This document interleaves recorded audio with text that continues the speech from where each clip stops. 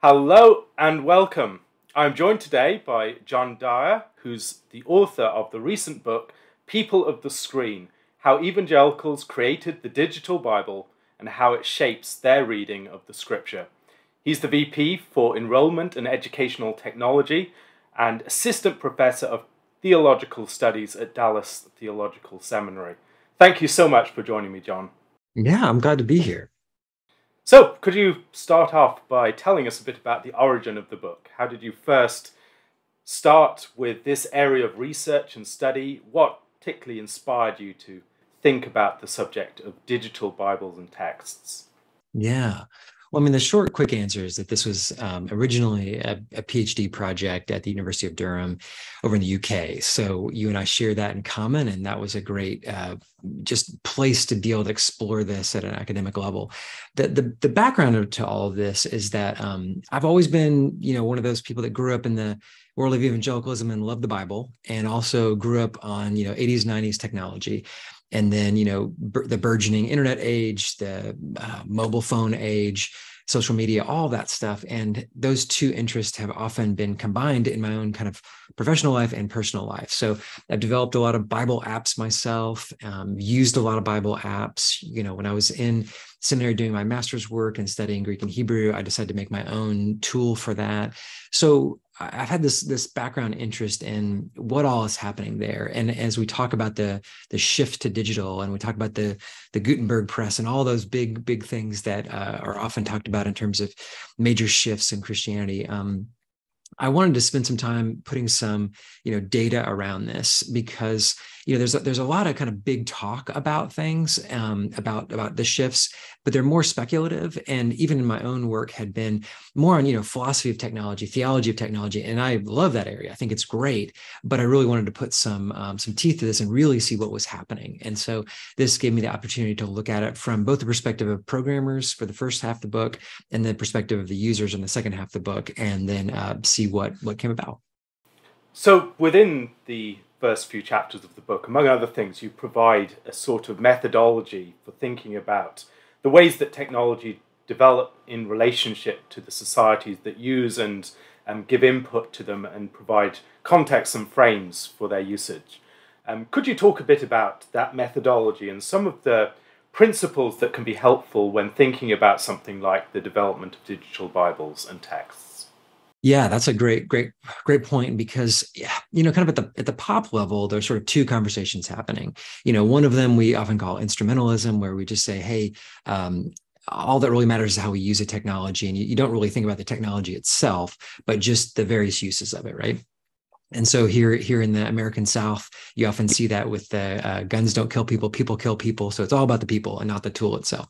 Then the other side we sometimes call, determinism, where technology is the only thing that's shaping everything, and it's dominating society and all that sort of stuff. So there's a variety of different theories somewhere in the middle that are trying to take into account how individuals work, how communities work, that sort of people side, but also saying that technology has some value ladenness, that there is some directionality built into the tool, whether intentionally by its creators or unintentionally. So some of these, at the kind of broad level, there's some called a broad field called social shaping of technology. And then social construction of technology is a specific one that I picked out that has a couple of factors about the ways that technologies develop over time. And so they give these examples like the development of the bicycle, the two-wheeled writing device that originally had kind of the big wheel in the front and the small wheel in the back, and that there's this movement back and forth between creators and users about the way that this technology will stabilize into a particular form. So it has a couple of patterns for this, and we then later see this applied to how software development and hardware development work. And then Heidi Campbell took that overall area of social shaping of technology and built a framework called religious social shaping of technology. And so in this, she's looking at the ways specifically a religious community negotiates its prior traditions, the kind of hard things like a text, and then how they interact with the technology, depending on particularly how their authority structures are shaped. So, say a Hasidic Jewish community in Israel might have a different view of authority than kind of a freewheeling, free church, American church or something like that, where the authority structure is much more localized, but not doesn't have any systems. So taking all those pieces together and saying, how do those help us look at the development of Bible software and also the kind of assumption and usage of it on the user end of things? So when we look back at previous technologies, we can see many of the principles that you described there helping us to understand something like the move towards the printed Bible. But then there are a lot of incremental steps along the way. Even before the printed Bible, you have a change in the way that the text was engaged with, increasingly moving from an oral context to one where you're reading silently, and it's more of approach for scholars and students of the text that are designed to have non-sequential reading and navigation of the text. You have all these navigational apparatus. You have the setting of the text increasingly in the context of scholarly institutions. You no longer have such an emphasis upon church scriptoria. You have secular scriptoria, and all these sorts of economic and social and technological developments that eventually you have the development of print and the movable type.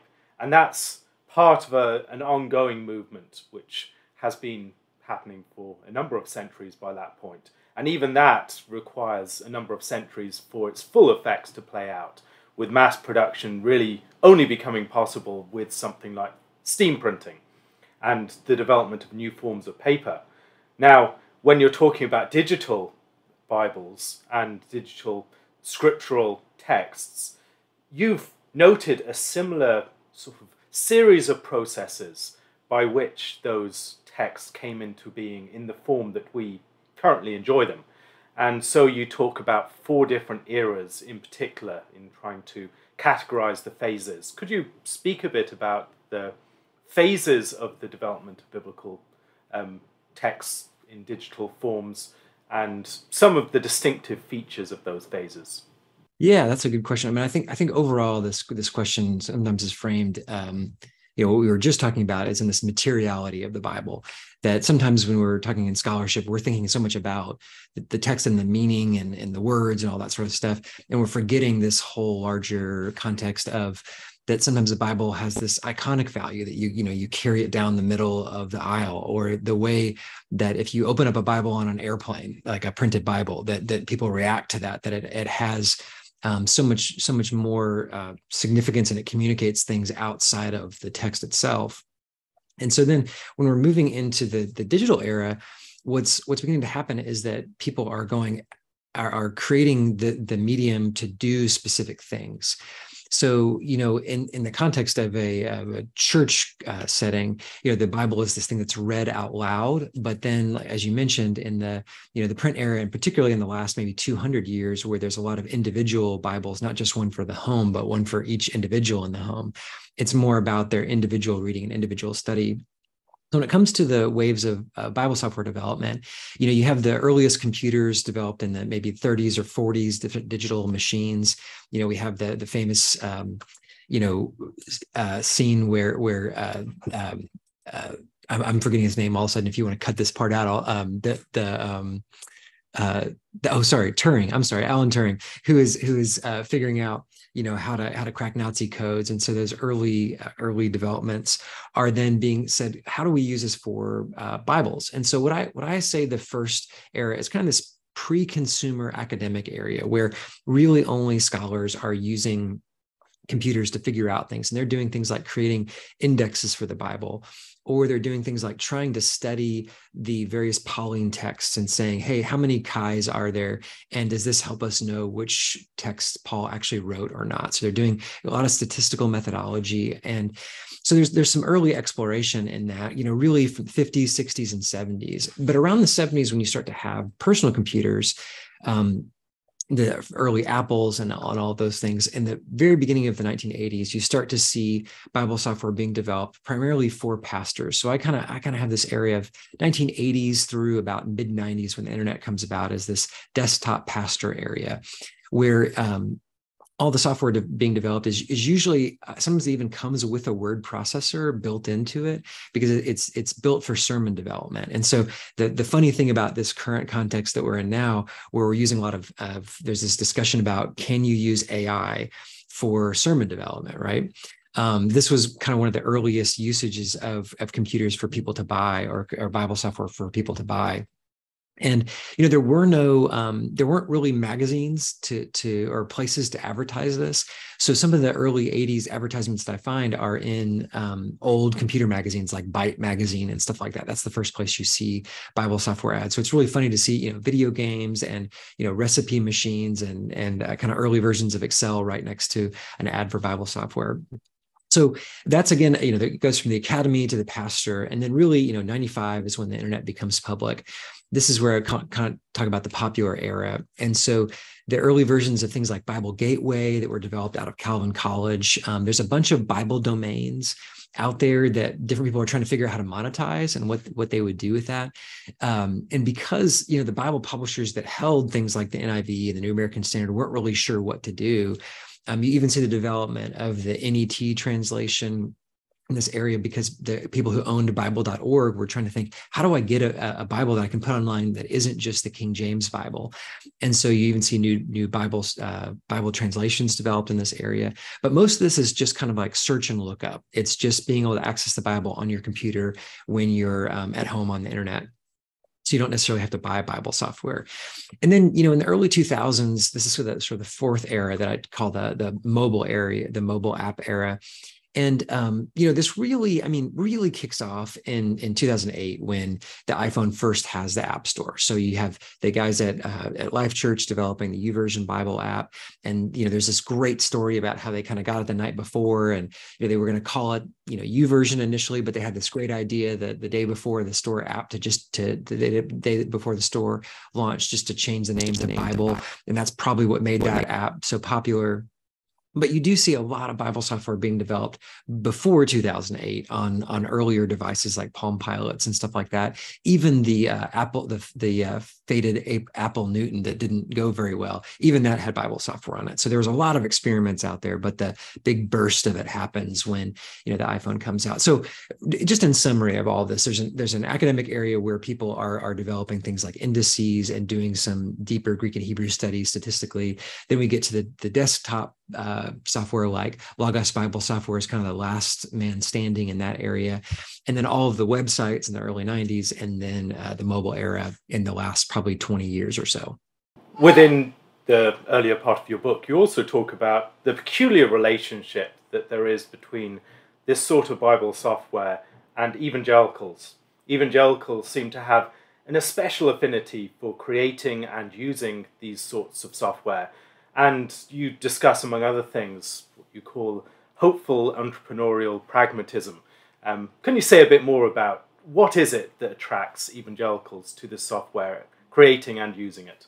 Yeah. And so coming back to, what my original research question was, is just sort of this idea of what happens when people read the Bible on their phones. So what happens to them? And because I'm a programmer too, I really wondered how intentional are programmers about this, about what kinds of changes they were going to make. So that was the initial starting point. But as I started interviewing and looking at the different software development teams, and I picked one from each of these eras, from a desktop team with Logos, the Bible Gateway folks for kind of the internet era, and then the YouVersion folks for the mobile era. As I started interviewing, I realized all these people are evangelicals, and that made me ask this next question of, why are they? But, I was doing some of this research as early as 2015 and 2016. And so my British advisors very wisely said that with the 2016 election and all that's happening there, you can't just assume what an evangelical is anymore. You need to kind of reinterrogate what that is, which is a notoriously difficult thing to do, of course. To say, is there some actual theological part to this, or is it just political? And so what I ended up doing was really looking at, are there these sort of theological characteristics that can be said broadly of evangelicals, but also way of reacting to cultural change, and trying to put those two things together in a way that I felt like was fair and helpful, and it's particularly for this project. So of all the things, in the Bebbington Quadrilateral that I'm pulling out, really is this unique emphasis on the Bible, of really caring for the words of Scripture, but almost holding it up as this deeply iconic thing where, to hold a Bible, to have a Bible with notes in it or highlights in it, all these things really matter to evangelicals. So there's just this deep relationship with the Bible. But the other side is this adaptability to cultural change. So, going all the way back to the 1700s and the way that we think about earliest forms of evangelicalism, there always seems to be this somewhat of a distancing when something new is happening. There's a reaction to it, but then there's also a group that's going to try to figure out how to appropriate it and use it in their context. So this can be in a missions movement. Let's use the ships. Let's get on them. Let's go out and let's kind of break down the barriers between our denominations. Let's just get stuff done. And so this emphasis on the Bible and emphasis on being able to go and take sort of the best of what's happening out in the world and try to use that for the gospel are the two things I'm putting together. So when it comes to technological development, I call it hopeful entrepreneurial pragmatism. Part of this is that any good work of sociology needs a 3-word term. That's just how it is. That's the unspoken rule of what you must do. And so that's part of why I came up with that. But to be serious, the reason for that was that, the hopeful is, like we talked about before, that spectrum of, determinism to instrumentalism. Evangelicals tend to lean, I think, in that instrumentalist way. They tend to say kind of like, well, let's just use it for good and not for bad. And let's not think too deeply about the effects of it. Now, I think they're aware of the effects of it. And most of the time that's moralized. So it's saying, let's avoid the, evil, bad stuff that's on the internet. But I think there is an awareness of the changes. So that's why I call it hopeful, because I think that the overall attitude is saying there's going to be some bad here, both formatively and content-wise. But let's go ahead and put it in a hopeful direction, saying I think that there's more good that can come out of this than bad. So that's this kind of initial direction. The entrepreneurial part, I think, is really specific to American evangelicalism, in that because there was never really a church and state connection here in the U.S., American Christians have always had to be somewhat entrepreneurial. And so they've always had to figure out, how do we make church work here and wherever we're going to be, out on the frontier or in big cities. There's a lot of experimentation, a lot of trying to figure things out, a lot of new models of both kind of the church formally, but also the parachurch organizations that we saw over the 20th century being developed. All of that, very experimental. And then the pragmatism on the end, is this part of it that's saying, what really matters is the outcome. So if people are getting saved or whatever criteria that we're using, or there's numbers or there's activity, or there's usage, that means we're in the right direction. And so that obviously can be, of all the 3 terms, can be the one that can be most coded negatively, where sometimes that pragmatism can override even one's own theological priorities. I think we see that in American politics a lot, in the way that we are, sometimes aligning ourselves with different organizations and different ideas that may not always be as connected to the core of the gospel as we'd like. But I think those 3 things together really frame the way that people who are in the world of evangelical technology, particularly Bible technology, tend to approach things. They're just trying to figure things out. They're going to experiment. They're going to say, man, did this work? Did that work? Let's try a new feature. And this deep love for the Bible connected is what drew, I think, so many evangelicals to Bible software. I wonder whether there's also a certain sort of almost evangelical epistemology that really emphasizes individual experience, distrust of intermediating authority. Yeah. And there's a sort of democratic impulse to biblical software that really plays into that. Yeah, I mean, I think that even one of Mark Knoll's definitions of evangelicalism, this really, really nice and tight one, is culturally adaptive biblical experientialism. So it's always changing to whatever the form of music is, or the lighting in the room, or whatever, trying to create some type of experience that does have a corporate element to it, for sure. But I think you're right. It is very focused on the individual. And if Bevington is somewhat right, and that conversionism is a deep part of evangelicalism, that not just me joining a community, but it's my individual conversion. That's one of the foundational pillars of what it means to be an evangelical. You would think creating these individual experiences would be really important. And so you have all these parts of evangelical culture, like the Bible study, that is a small group often, but usually is part of what you're doing is showing that you as an individual have done something with the Bible as well. And so Bible software often really helps that, whether that's, reminders or streaks or whatever it is. It's helping that individual keep that daily connection with the Bible that I think we would all say is positive, but of course there is an individualism that comes with that. So I think you're right. Could you say a bit more about the diversity of things that you would include under the category of digital Bibles? Or it seems to me that there are a number of things, from audio Bibles to some of the more typical software that people would think of under that name. Yeah, exactly. So, I mean, there are the even those three areas that we talked about. Usually desktop Bible software is much more study oriented. So you're not really going to read a large text usually on your desktop screen. You're going to maybe take a piece of text and do a lot of things with it, trying to do some original language study, maybe try to research what the church fathers said and various commentaries said, and all that sort of stuff. Whereas what's happening online is much usually kind of a quick lookup. Even the folks at Bible Gateway would talk about people that do a daily devotion, people that are looking really for a search, and it's all about even searching on Google and getting to a website.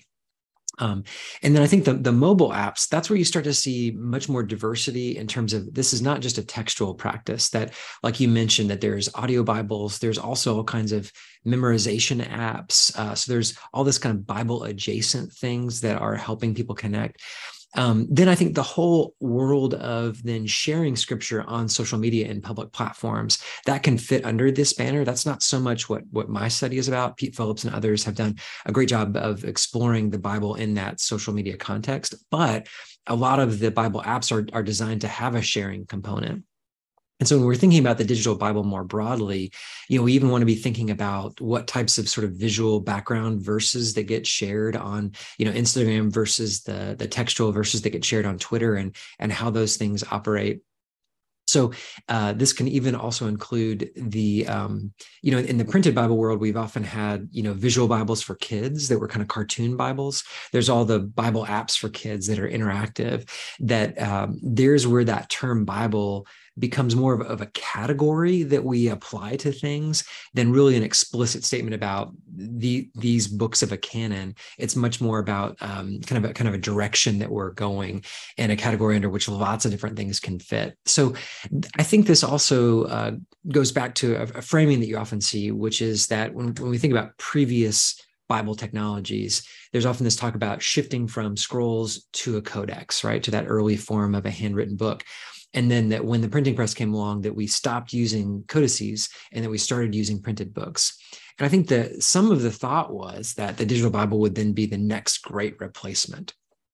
And it's worth noting that codices were around for a long time after the printing press, that they were around for hundreds of years and kept going. They did eventually get replaced. But I think that we're either in an era like that, where there's a lot of overlap, where we have both print and digital at the same time, or I think that we are more likely to see those both continuing, that even the whole printed book industry as a whole, not just the religious one, seems to still be vibrant. There was that initial thought that Kindles and all that sort of stuff would take over. And now it seems like we're in this multimedia environment, that when it comes to broadly culturally with books, there's digital books, there's printed books, and there's audio books. Those kind of three categories that people are moving in and out of.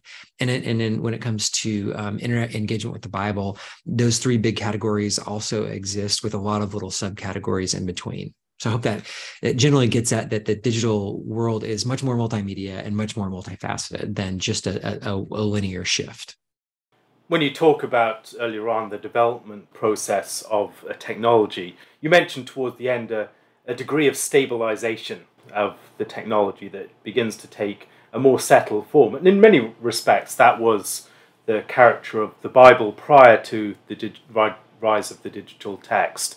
And it seems to me that there's been a sort of, in the multimodal form of engagement with Scripture that you mentioned, there's been a sort of co-evolution of the digital and the physical text that has reinvigorated the field of the physical text. Think of the New English, the NET Bible, or I think also J. Mark Bertrand has remarked upon the way that it was after the development of digital Bibles that something like the Reader's Bible could really arise, because the old form of Bible needed to be the sort of Swiss Army knife of biblical engagement, something that served all uses.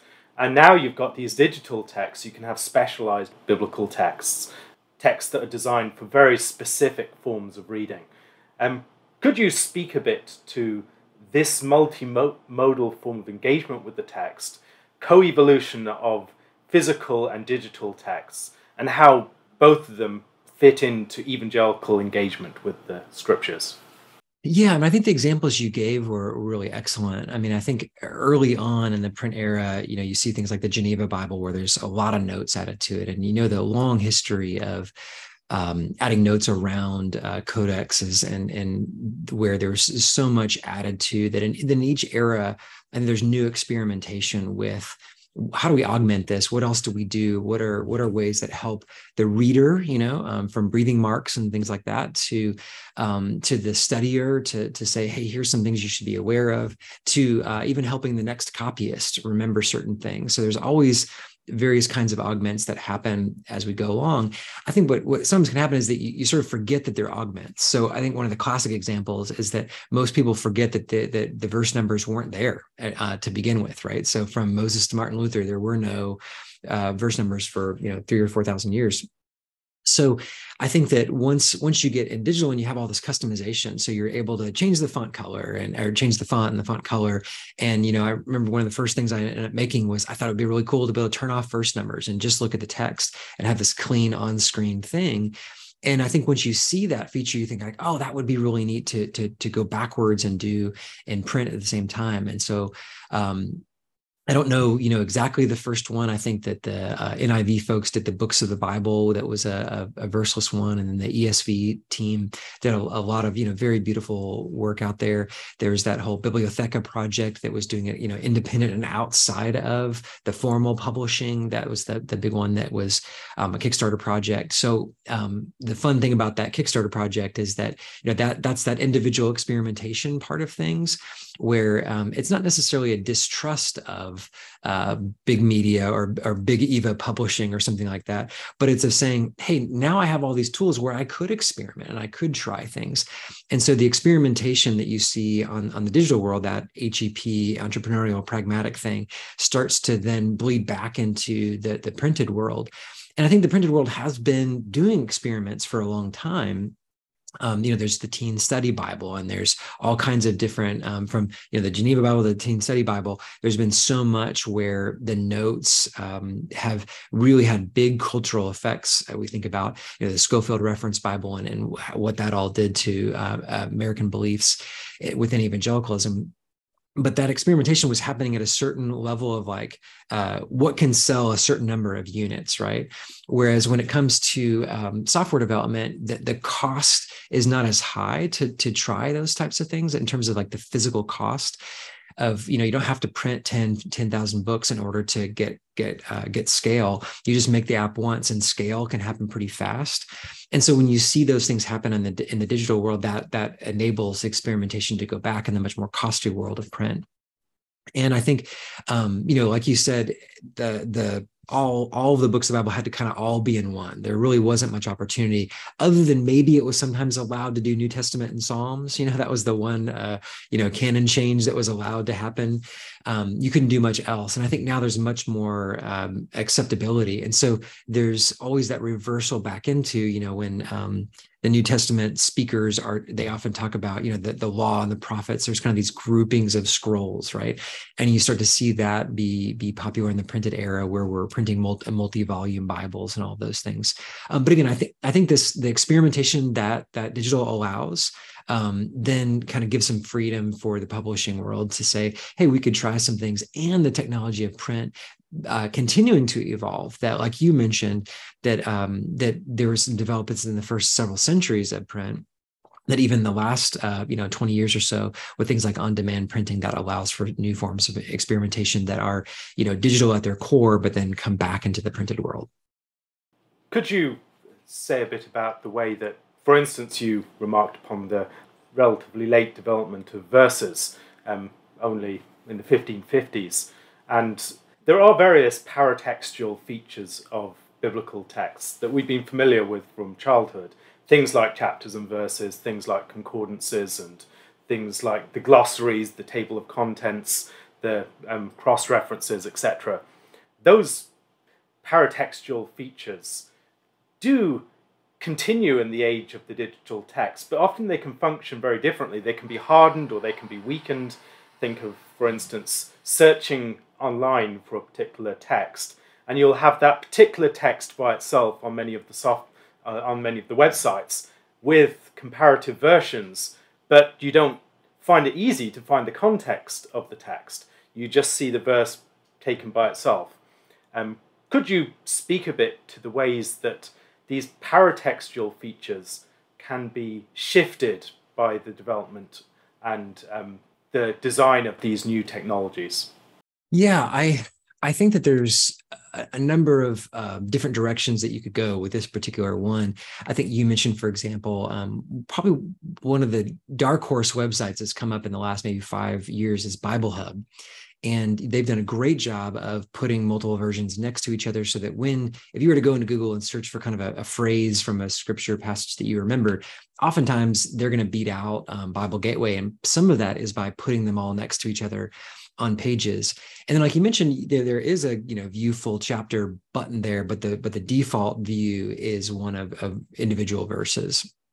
And I think you see this going back to even the New American Standard Version, that was one of the first ones where they printed every verse on a line. So it's very much like the verse is the primary unit that we sort of believe in, even more than the paragraph or the pericope. So, we see that coming from the print era for sure, and then various ways in which that's like reinforced or strengthened in the digital era, even with the sharing. So, there was a lot over the last 15 years kind of hating on Twitter for reducing everything to 140 or 280 characters, but this, of course, in the biblical context, is happening long before there ever was a Twitter or a Instagram Threads app and all that kind of stuff.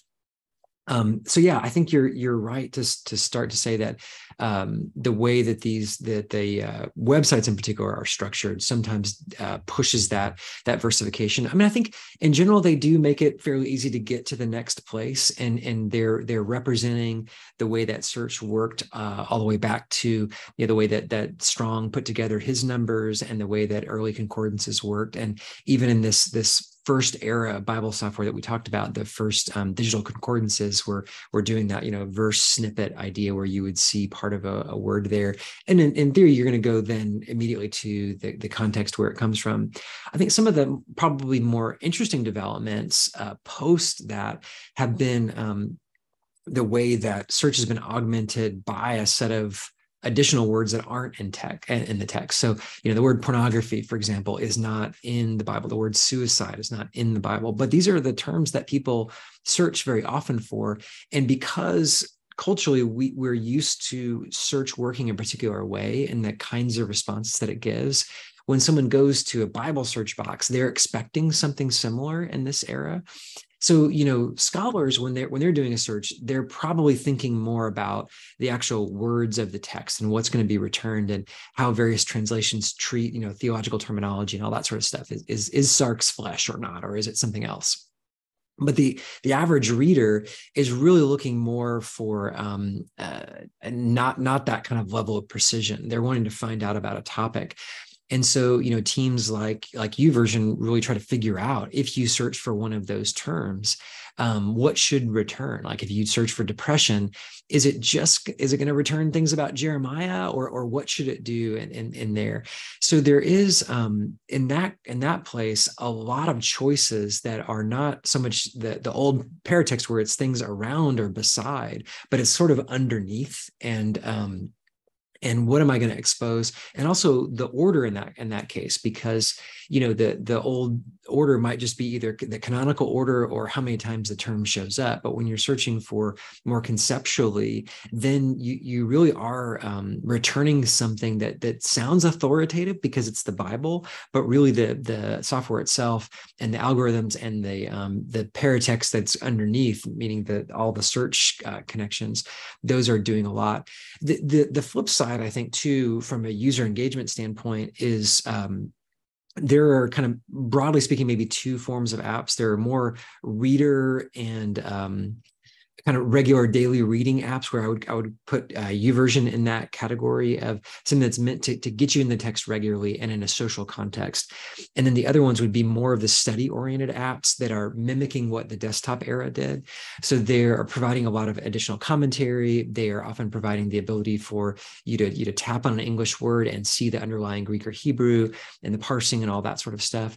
Those apps have, what's interesting on the digital era is they have a kind of serendipity to them, a sort of engagement fluidity that feels kind of like clicking through Wikipedia 10 years ago did, where there's a discovery feeling to it that I think can be really fun. And I like making these things for myself, and I like looking at them and seeing, common words that might be translated differently in the English. But for the reader, there is a new sense that I think this may be jumping ahead in our conversation a little bit, but something that I often call secondary perspicuity, in that the idea of perspicuity that most of the obvious things in Scripture are obvious, right? That you don't need any specialized training. That a good Protestant can open up the Bible and get most of the major things, right? What I started to see in users that really liked these study-oriented apps is they seem to be saying that you can know the meaning of the Bible as long as you have the right things installed, the right add-ons, the right Greek and Hebrew definitions and all that sort of stuff that you can get to the answer. And so I think that all of this does reinforce a little bit of the Bible as answerism. I think that you're primarily trying to get the right conclusion about everything. And sometimes that takes you out of the Bible as a sort of place of encounter of the divine. And so those two app types, I think, push on that. Whereas I think that the reader apps are trying to push you in that direction of having some type of encounter with God or the Scriptures. And then the study ones are trying to get more at meaning. I think both are important, but they're both pushing us in particular directions. And part of what this project was about was trying to figure out how much are the programmers thinking about that? Are they thinking about what direction they're trying to take you and the implications of all that? So in discussing that, you remark, among other things, about the more particular forms of engagement that have been habitual among evangelicals and Scripture. So, for instance, a more devotional reading of the text in daily Bible study, or the personal prayer time. You might think about promise texts and the way in which single texts become nuggets of inspiration, or there is the more therapeutic and moral approach to the text. And it seems that many of the forms of software are privileging or maybe nudging you into certain forms of engagement with the text that predominate among evangelicals. They may be more exclusive to evangelicals, whereas other forms of engagement that have been historic in the church or very dominant in other contexts are less privileged or less accessible and supported by these sorts of apps and software. Could you talk a bit about the ways in which the software might nudge us towards certain forms of engagement, some of the new forms of engagement that have opened up, and some of the ones that maybe are falling away or being underprivileged? Yeah, that's a great question. I mean, I think that when I part of the work that I did was to go into several different churches, mostly that were in the evangelical world, and to just list out maybe 10 or 15 forms of engagement, and then ask different users which forms of engagement they did, and then what mediums they preferred to do those things in. So I'd ask them if they preferred print or a phone or a tablet or a computer to do those things. So it's interesting to see what kinds of things came out. And one of those was Lectio Divina.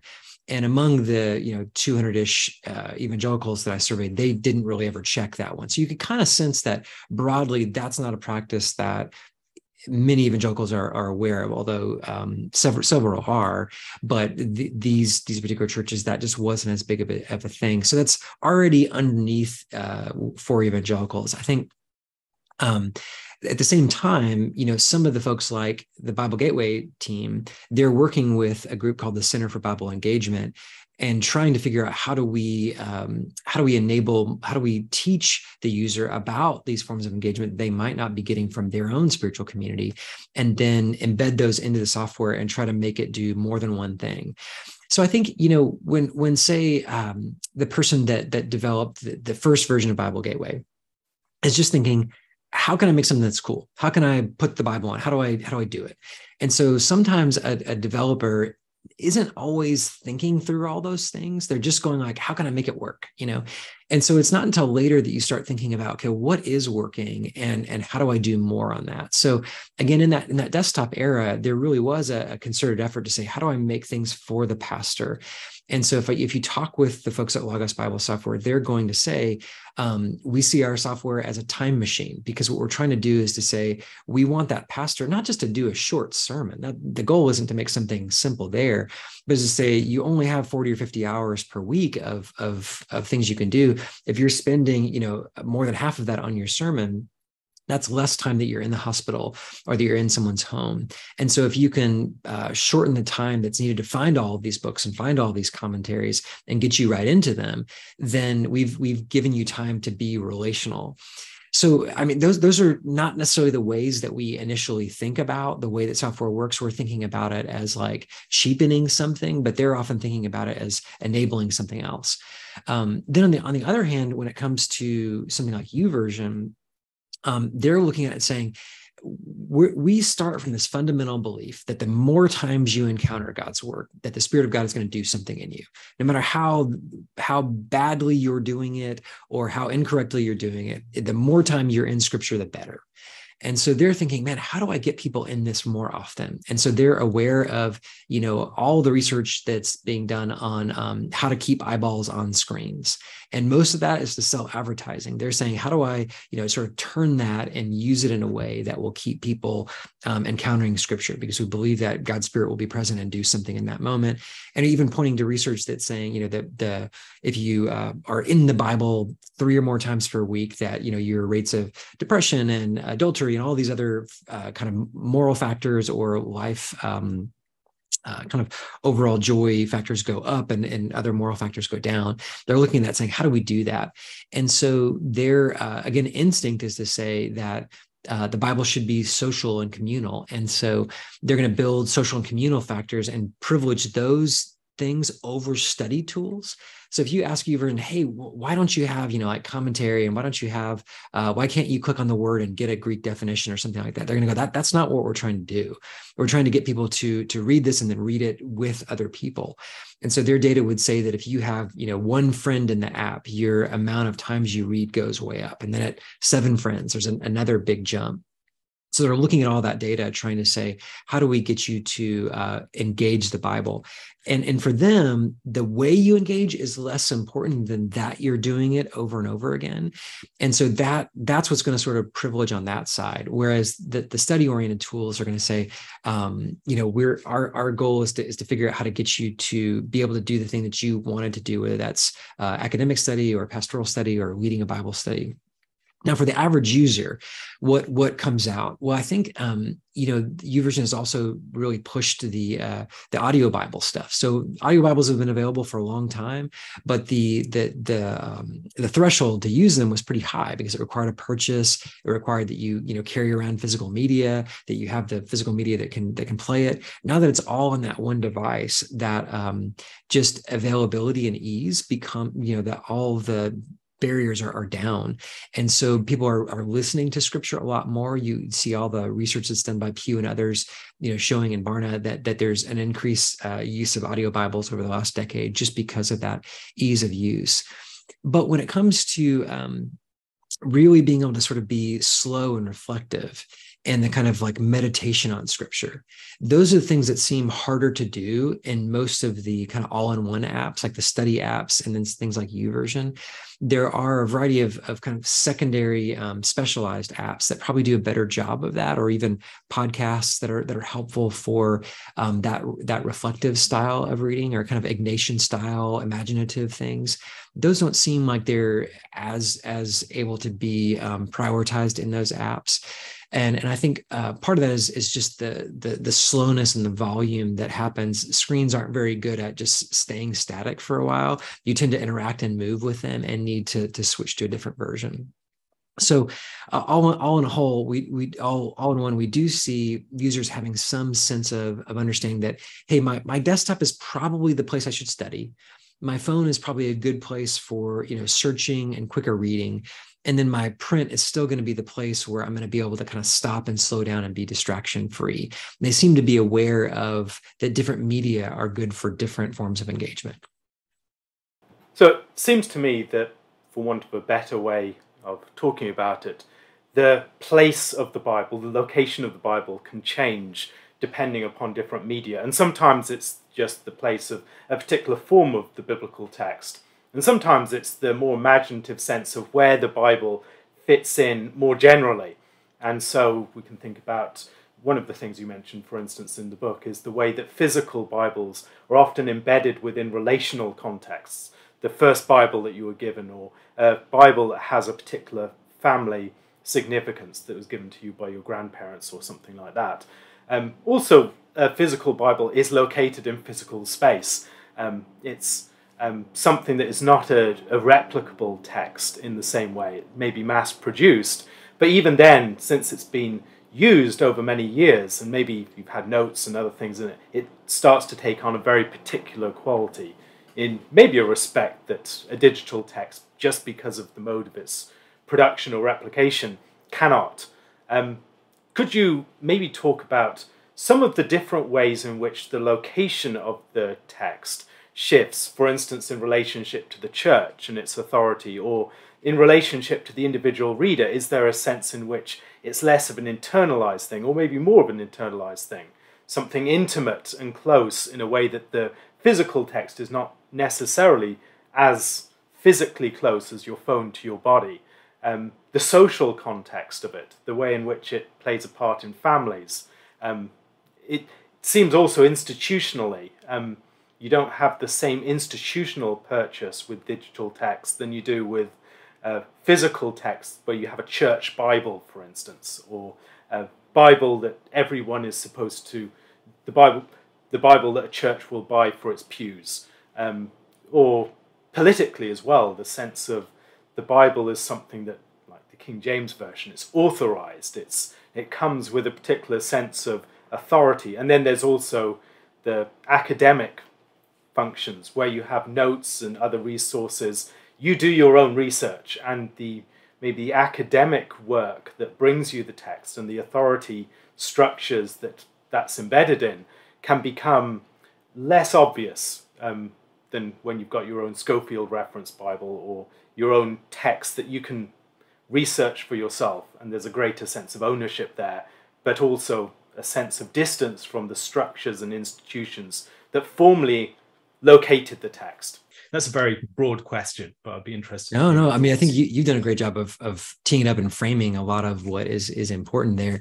Just to give a really practical example, I mean, the first time I saw this was well before I was doing any academic work. I in college worked as a youth pastor at a church.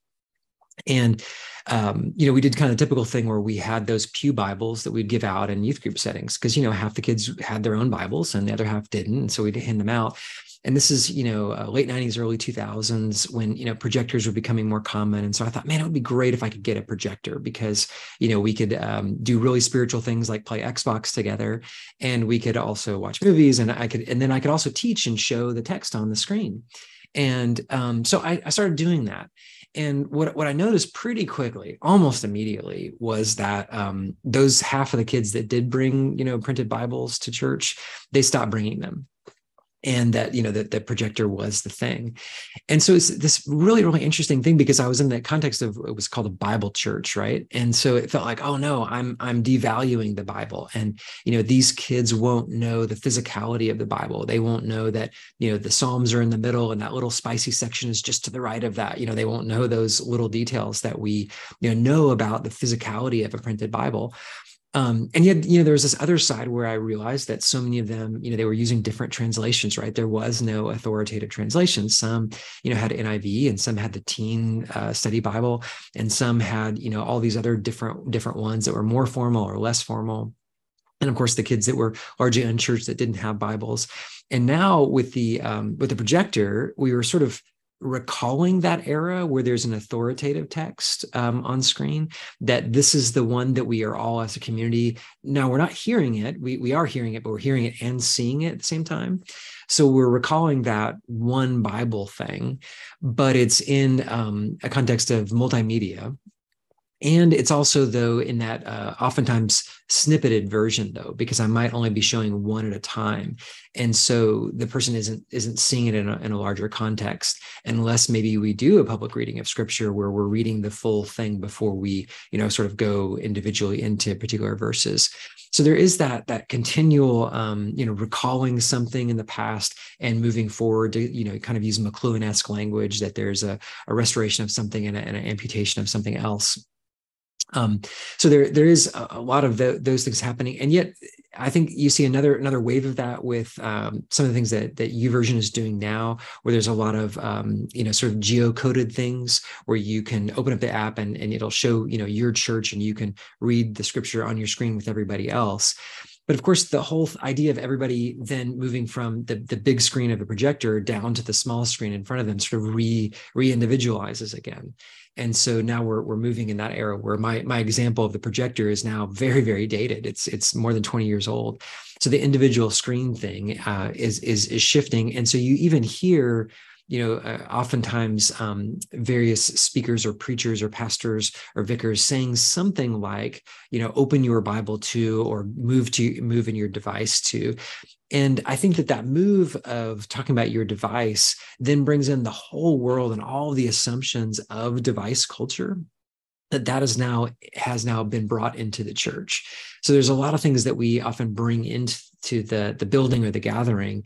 By bringing the phone in part of that, we are saying our whole person is here and present, and all of our connections to the world around us. So, our banking app and our social media apps and all those things are in that same context.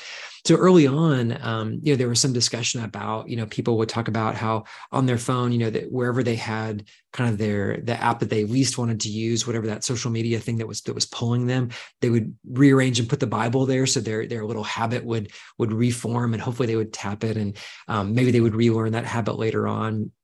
So I think this is a very interesting shift in that the Bible has moved from this very kind of one place thing that you hear in the church, and that maybe you hear, and because you don't have access to it, again, because you don't own a printed Bible, that it kind of locks in your mind and it gives you something to meditate on, right?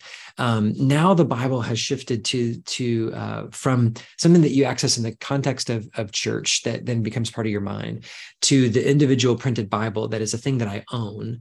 And I think it's stopped being a thing that you own, and it's a thing that you access, right? So my general orientation is that this is one of the many things that I get to, but I don't necessarily own or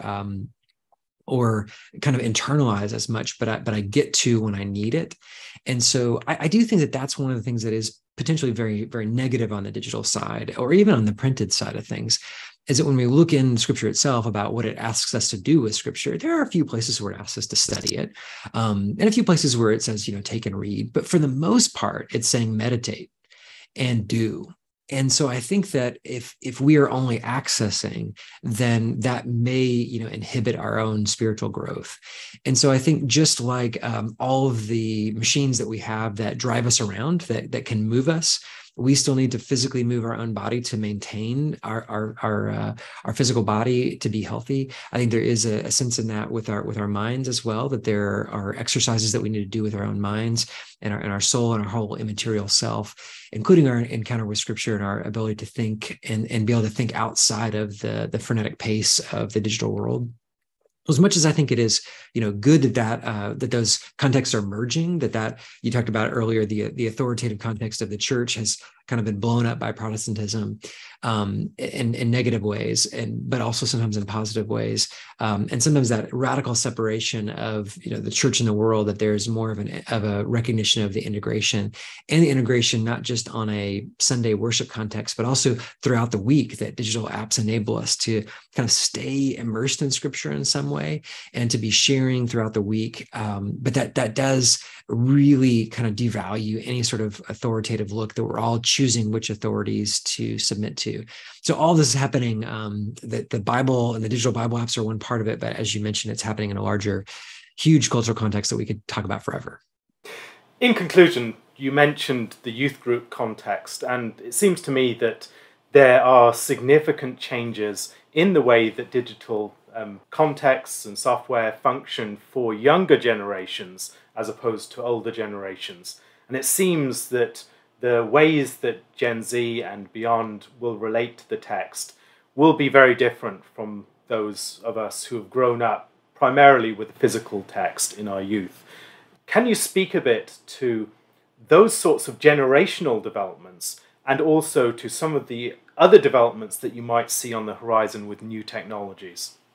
Yeah. So I do, a lot of the people that I ask, we do a lot of interviews with them and ask them questions about, do you remember your first digital Bible app, and what changed when you moved from print to digital, and kind of ask those types of questions to explore what they were seeing and what they were observing. But, anyone who was, say, under 20, when I would ask that question, they would almost have a blank stare.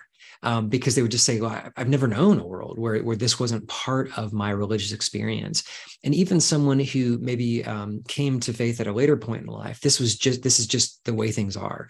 So you and I that may have been in the Christian community for a long time, we remember this shift.